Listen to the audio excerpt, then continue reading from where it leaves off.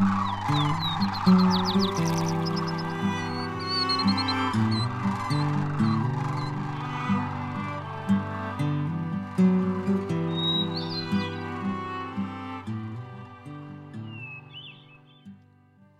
the Willapa National Wildlife Refuge to your backyard, this is Willapa Nature Notes.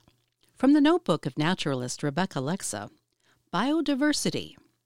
You may have heard a term, biodiversity. It means the number of individual species that you can find in a particular ecosystem. This includes animals, plants, fungi, and even microscopic life forms like bacteria. A place that only has a few species has low biodiversity, while a place with many species has high biodiversity. When it comes to biodiversity, more is better. That is because the more types of living beings you can find in a place, the healthier it is. For instance, let's say you have a forest with just one kind of tree. A disease that only affects that species gets into the forest and kills off all the trees.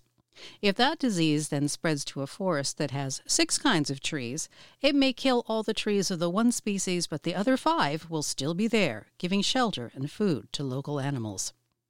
Because each species is connected to many other species in an ecosystem, even the removal of one type of animal or plant can have devastating effects on everything else there. Part of why Willapa National Wildlife Refuge and other protected areas are so important is because they provide a safe haven for everything found there. And if an ecosystem nearby gets damaged by fire, flooding, or other disasters, the protected areas provide a sort of savings account of living beings that can repopulate that place as it recovers. Next time you find yourself at the refuge, a park, or other wild place, see how many different animals, plants, and mushrooms you can count. Willapa Nature Notes is a production of the Friends of the Willapa National Wildlife Refuge. And until next time, enjoy the outdoors. It's in our nature.